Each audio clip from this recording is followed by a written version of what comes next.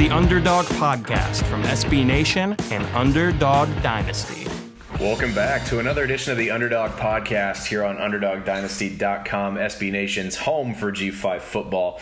Another Conference USA show for you with a little twist this time. I'm with you as always, Joe Lonergan, Western Kentucky person. And then we have Eric Henry, the FIU beat writer, doing his thing. And then today we are joined by our Charlotte beat writer who came on this year, doing a fantastic job so far, Mr. Hunter Bailey. Welcome to the show, sir. Hello, how are you? Good.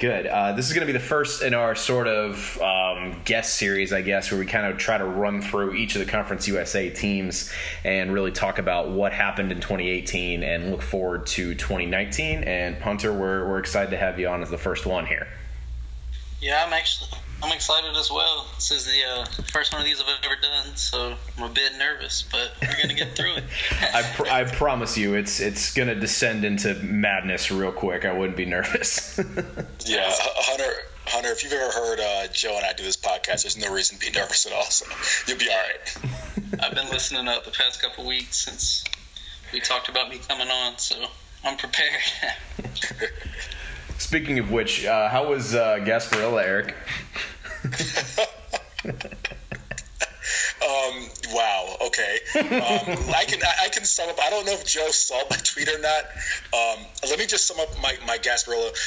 For those of you listening, I don't care what it is, whether it's any type of parade or social event or function you go to, make sure you have your phone fully charged, because if you go out with a group of 10 friends, inevitably all 10 will be dispersed into different places.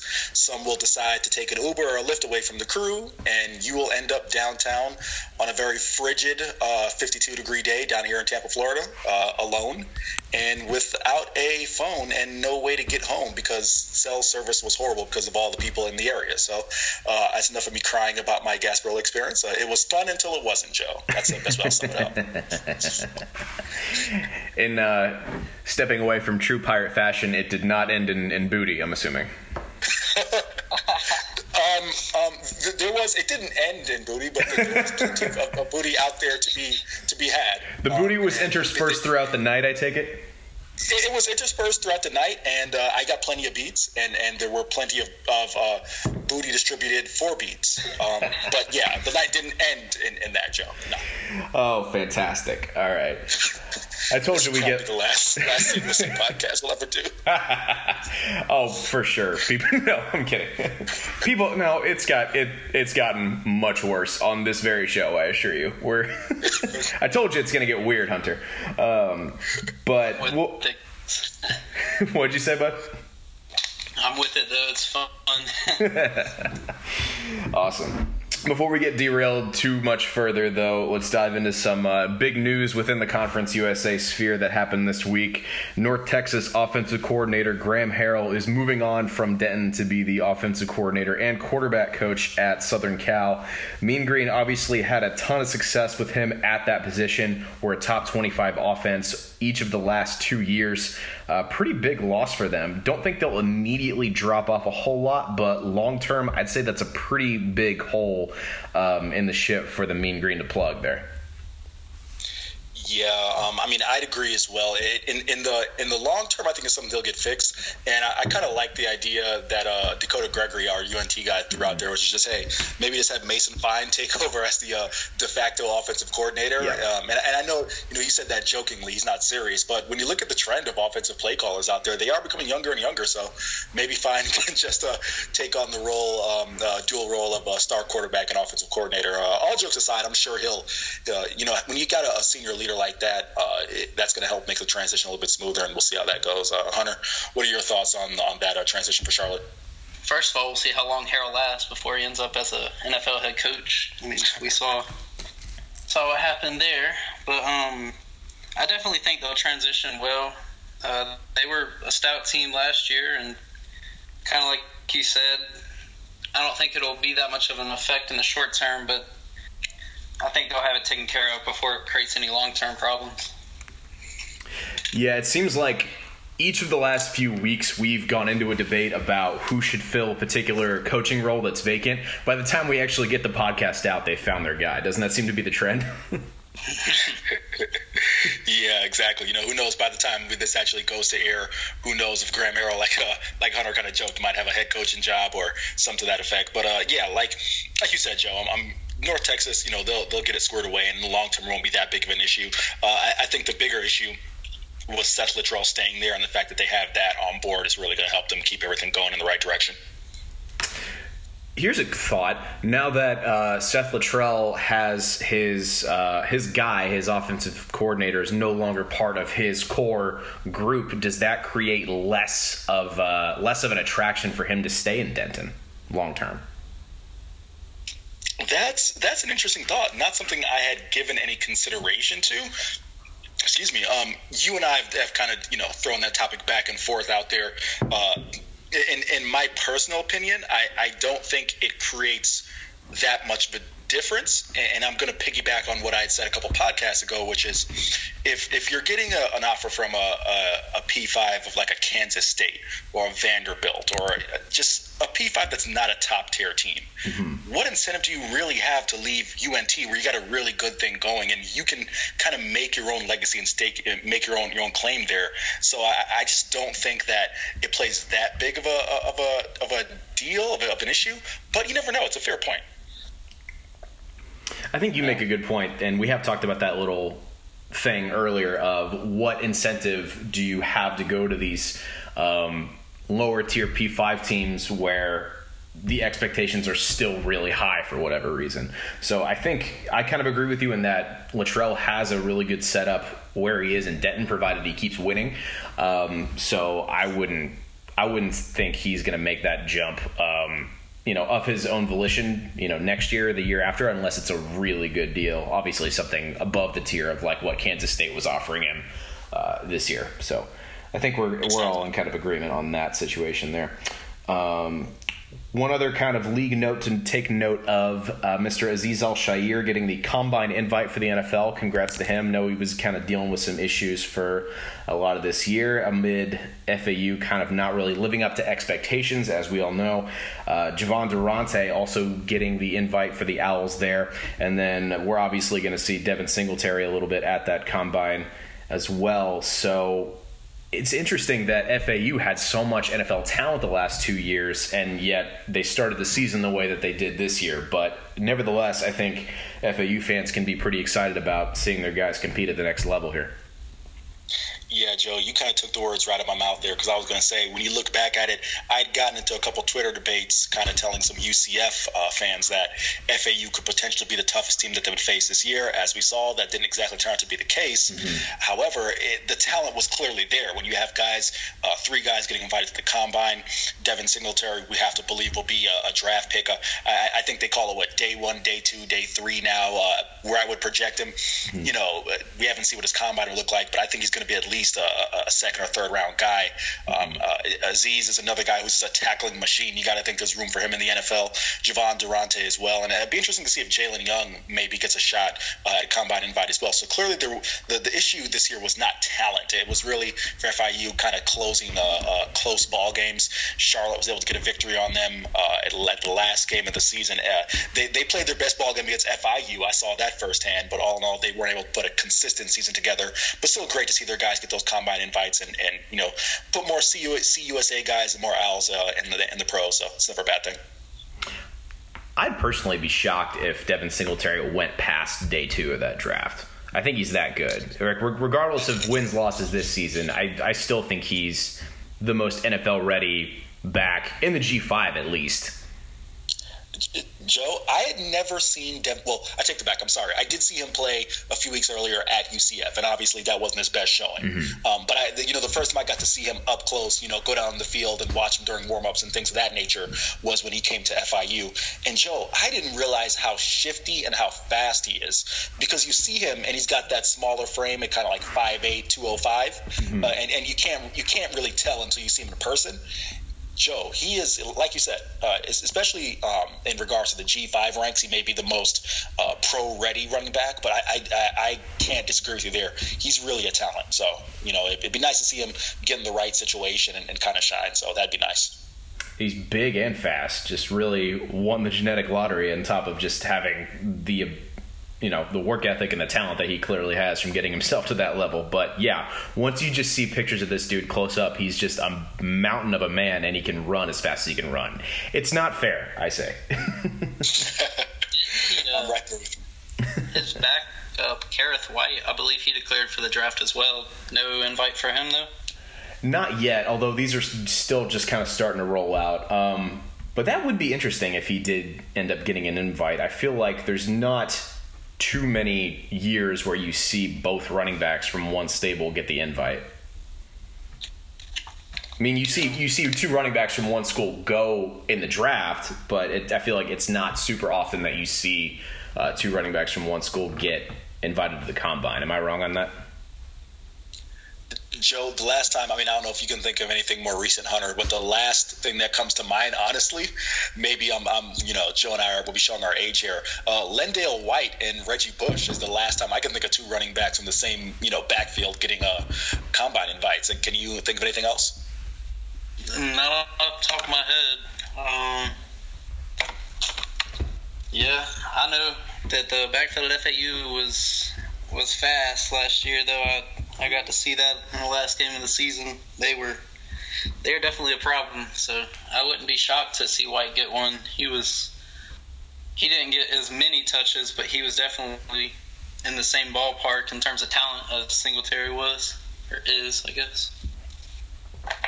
Yeah, for sure. He's got that big frame in the way that Lendale White did, and I think he'll turn out a little bit better in terms of NFL prospects than White did, but I think that's kind of an apt comparison just in terms of running style. I also think he's a little bit faster than Lendale White, but I digress. So FAU fans, get ready to see some of your guys succeed at the next level. Hopefully, they're at least getting a shot at doing that.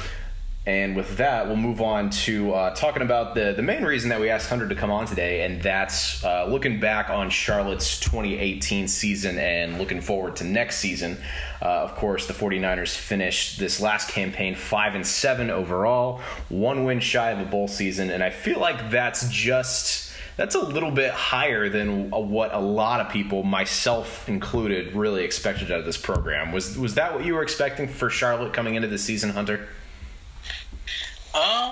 I wasn't sure what to expect when Reynolds emerged as the starter. Mm-hmm. Chris Reynolds, though, initially was a walk-on, got a scholarship, came from 5th on the depth chart. I didn't know what to think. I had actually played high school ball with the quarterback from the year before, Hassan Klue, and so I was, immediately shocked to hear that he wouldn't be the guy that season. But everybody knew that Benny LeMay was going to be a problem, but kind of figuring out, who on the offense in terms of the receiving core and the defense was going to step up. But I would say they definitely exceeded expectations. Yeah, you mentioned how good Ben LeMay was this past season. What do you think is the ceiling for him? Because it seemed like he was one of the main spark plugs for that offense. I think his ceiling is as high as the quarterback, whoever that may be, will take him. And the reason I say that is because, there were multiple games last season where Charlotte wasn't passing for 100 yards a game, some games throwing less than 15 passes in general. So, it's easy as a defensive coordinator, especially into the second half of a game, to say, we're going to stop this. We're going to load the box, and it's going to make it tough for you to run. So I'd say his ceiling is, letting the run open up the pass, and, they'll get the ball to him as much as they can. Coach Healy said that they'd love to run the ball 30 or more times a game, and that's perfect for him. Yeah, I'd say so. You mentioned Coach Healy, of course, referring to Will Healy, now the first-year head coach of the Charlotte 49ers, coming in there from Austin Peay, I believe. But what do you think is the biggest difference between Will Healy and Brad Lambert in terms of coaching style? I've spoken to a few different players and some people around the program, and the word that just keeps reoccurring is energy. I kind of said in a little aired sentence earlier, he's hired at 34 years old, definitely a spark plug in terms of energy. You can tell at his press conferences, any interviews that he does, that he's excited to be there and he wants to ensue like a winning culture in Charlotte. So I'm definitely excited to see the difference, whether that be like on the sideline, during the game if his energy is high. I haven't seen that much from Austin Peay, but just from speaking to him the couple times that I have, he seems like a spark plug. What do you think has been like the fan reaction to the Healy hire and some of the things that he's done since he came into that office? The fans, everybody that I've seen are just really excited that he's recruiting Charlotte. I feel like that was one of the downfalls, and I feel like there's definitely a lot of talent in and around this area that we weren't exactly picking up on, but that is one of the biggest things so far that he's brought, because the hashtag that they have gone on Twitter is Seize the City, and whether that means getting the best talent in the city and getting the name out there, but that seems to be priority number one for them. Joe, you mind if I jump in a quick second? Because I want to ask Hunter a quick question about that. I love to get into it on Twitter with some of the Charlotte fan base, some of the Agent 49 and some of the other guys who are huge Charlotte fans on Twitter and have that social media presence. And I think you hit the nail on the head. A lot of the things that they talked about, because I was somewhat of a Brad Lambert defender in the sense that I just thought that he greatly exceeded expectations and maybe deserved another season. However, a lot of the fan base said that he was not recruiting Charlotte effectively. And I didn't get a chance to ask you this when I met you at the Charlotte game, the FIU Charlotte game. I know you mentioned you played with Clue. So are you from the Charlotte area? And then the second question is, what kind of talent is there in Charlotte? Because I guess I don't think of Charlotte as necessarily a high school football hotbed, so to speak, but that was one thing that fans were very emphatic about, is that they must recruit Charlotte better. To answer your first question, I'm from Concord, which is like 10-15 minutes from Charlotte. But I would say there's definitely a lot of talent in the area. I mean, you have Mallard Creek, which produces a lot of talent. The Matthews area in general, Huff. There's definitely a lot around here. Even where I'm from, Cabarrus County is putting, their mark in D1 football this season.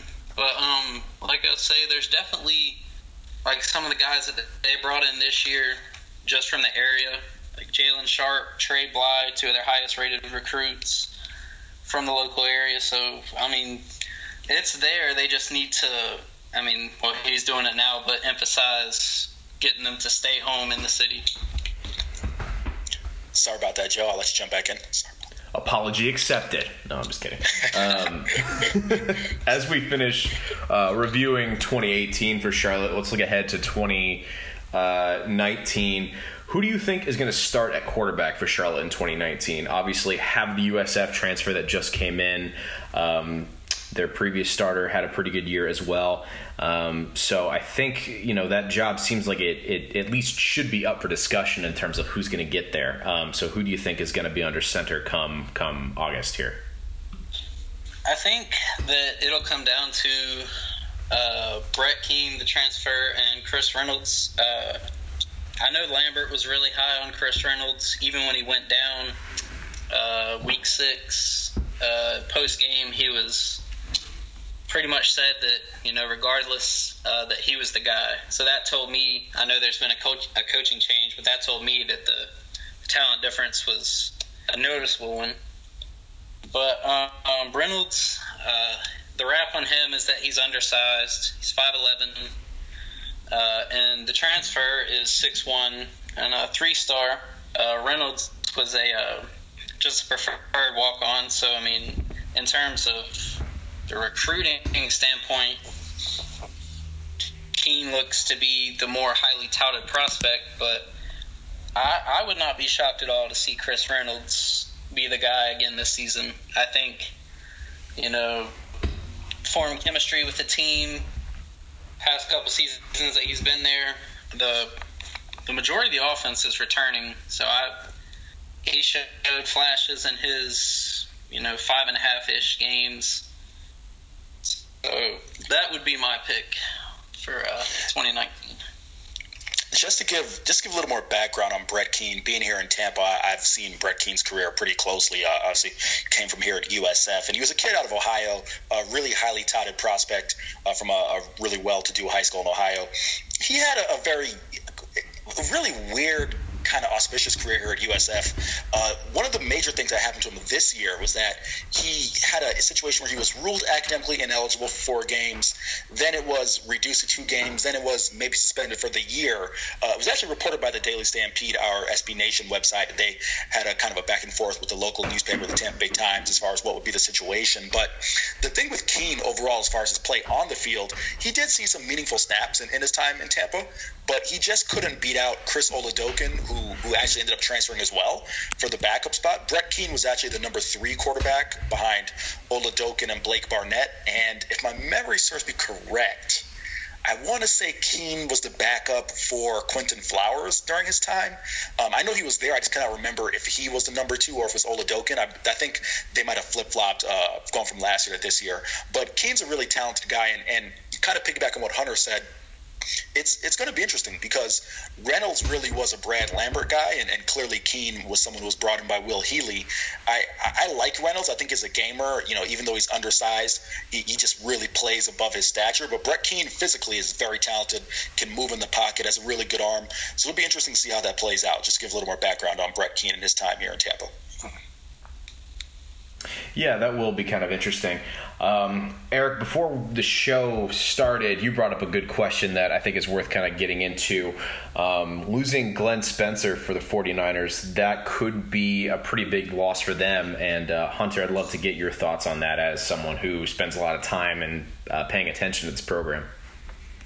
Yeah, through some of the player interviews, especially with some of the defensive guys, there was definitely some frustration from them when they found out he wouldn't be retained. As you can expect, any coaching change can be frustrating for players, what you're used to, what you're accustomed to switch. But the defense is returning about 9 of the 11 starters. They picked up 2 pretty big-time transfers.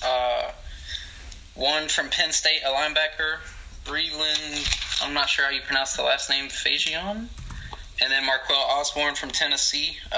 Both pretty highly touted guys. And they're actually getting a cornerback, a press corner, and his name is Quentin Jordan. Mm-hmm. He was actually suspended last year, but what I was told by some of the defensive guys was that he's one of the best press corners that they've seen.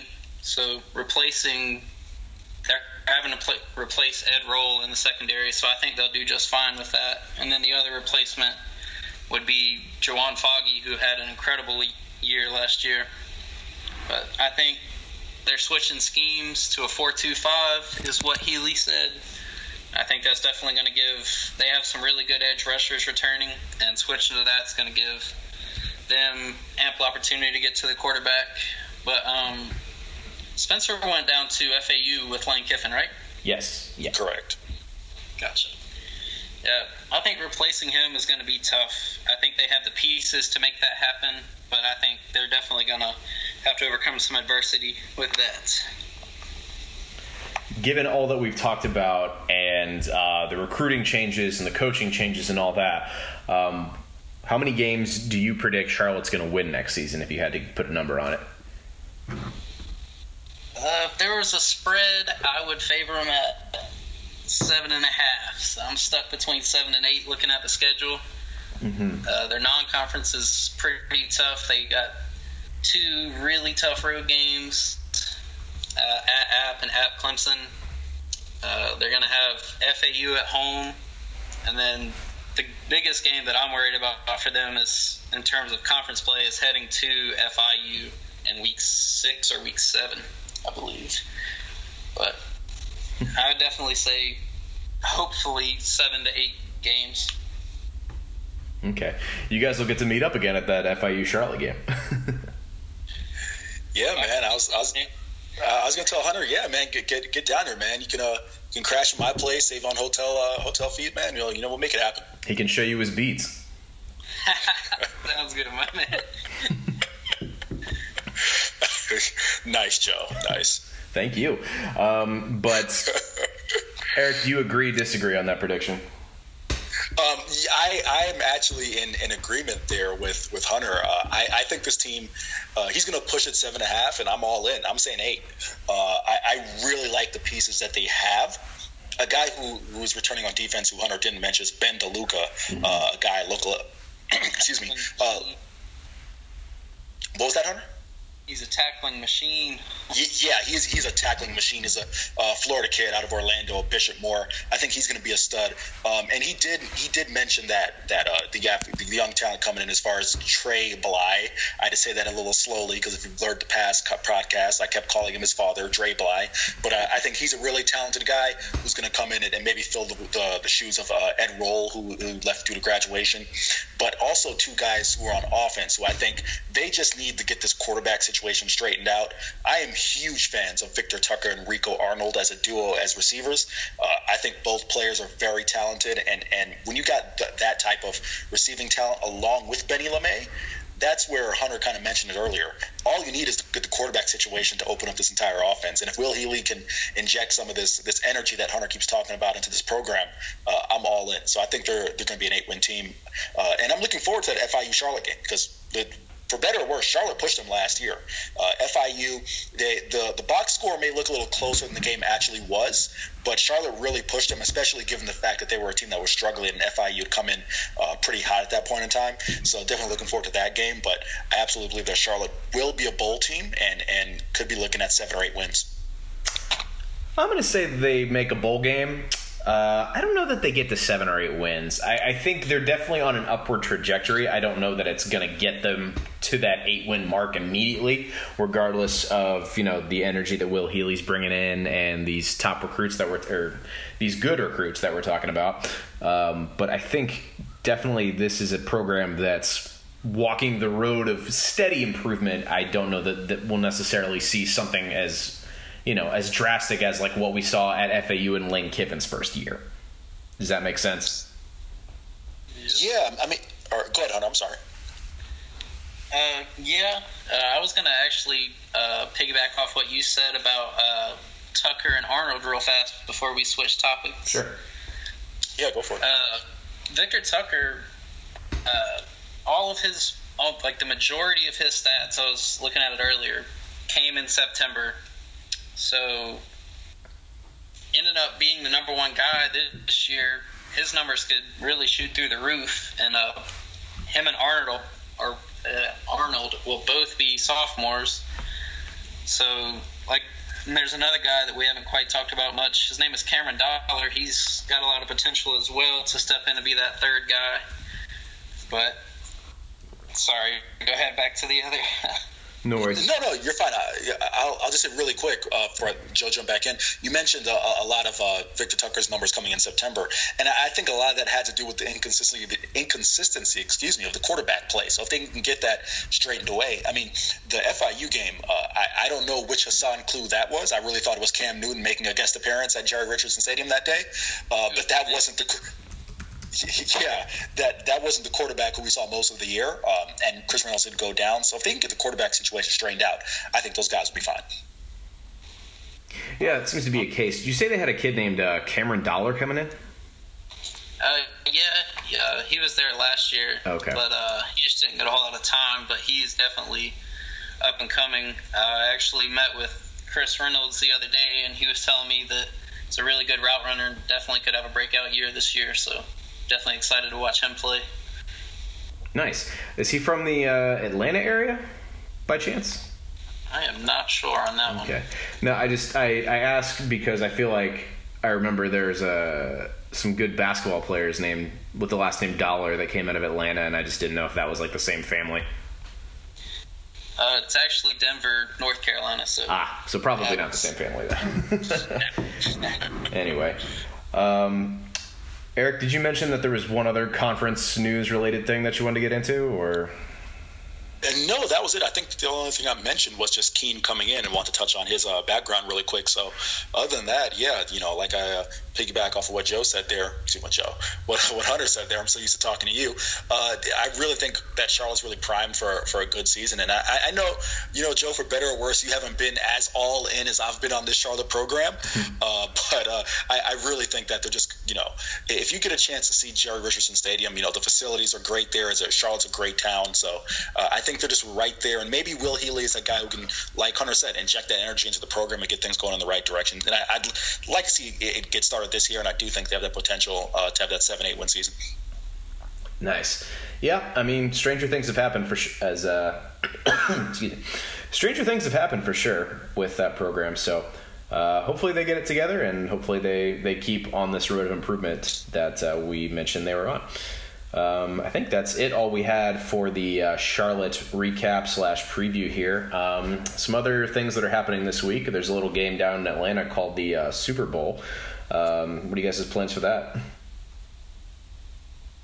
Go ahead, Hunter. You got it, man. I'll definitely be watching. Not really biased on any of the teams, but I definitely do think the Saints got robbed. That game was horribly officiated. Oh, that's right. I forgot about that. Yeah, that was crazy. You forgot about that, Joe. Yeah, I hear a little bit of dry sarcasm in your voice there. That's just my voice. Everybody thinks I'm sarcastic. I'm just like, yeah, okay. My plans for the game. I'll be somewhere in the greater Tampa Bay area watching the game. Probably somewhere that has an open bar and maybe a view of the bay, and hopefully enjoying some food and hopefully watching a Rams victory, because I would like to see anything. Not that I'm biased in any way, but I could live without another Tom Brady Super Bowl.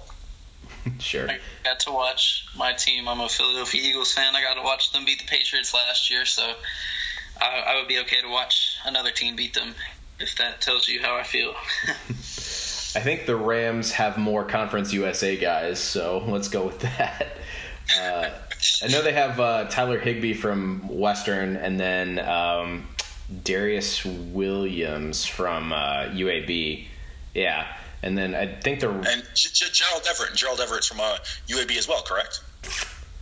Is he on their roster still? Yeah, he's still LA. LA Rams. Yeah, he's still there. So. Huh? And he's from UAB? If my memory serves me correct, I'm going to do this on the fly here. As Hunter, you can see, we do a ton of show prep here. We just throw things out and then Google them as we try to throw each other off here. That's what I just did. I think he's from South Alabama. Okay, Gerald Everett is from South Alabama. My apologies. You are 100% correct. It's not us you got to worry about coming after you. It's Daily Dragon if you make a UAB mistake. And I think the Daily Dragon came at me earlier this year when I made the case that there was a game, and I wish I can't remember which game it was, but I said that UAB played a team that didn't play their best game. They said, no, could it be possible that we just played up to our potential? And I said, yeah, sure, but the team you guys played didn't play their best game. So, yeah, Daily Dragon and I are friends. Daily Dragon, we love you. Come on the podcast. And okay, hang on. He was at UAB. See, I knew I didn't just make that up. Oh, okay. He was at UAB, and when the program shut down, he South Alabama. So, okay, I just want to make sure I didn't make that about dinner, which I didn't. So, boom, Joe, in your face, llama dinner. Fine. Why is everything in my face all the time? But I think that's it. So we have 2-2 for the Rams and the Patriots then. I think that's kind of interesting. But yeah, so if you're a Conference USA fan, you have equal reason to root for both teams, I guess. Or no, you have more on the Rams then, because that one was on the Rams. That'd be correct. All right. This is the super professional part of the podcast. With that, then we'll go ahead and wrap up before we embarrass ourselves further. But Thank you all so much for listening once again. If you haven't already, subscribe to the show on iTunes. Keep checking back on the site every day throughout the offseason for more Conference USA and G5 football content. Follow at Underdog Dynasty on Twitter as well. You can follow Eric on Twitter at EricCHenry_. I'm at JOEHIO_. Hunter, you want to plug your social media? At Hunter Bailey 45. Sweet. With that, we will go ahead and wrap up. Everybody have a happy week. Watch the Super Bowl. And yeah, we'll talk to you next week with another guest. Happy football watching.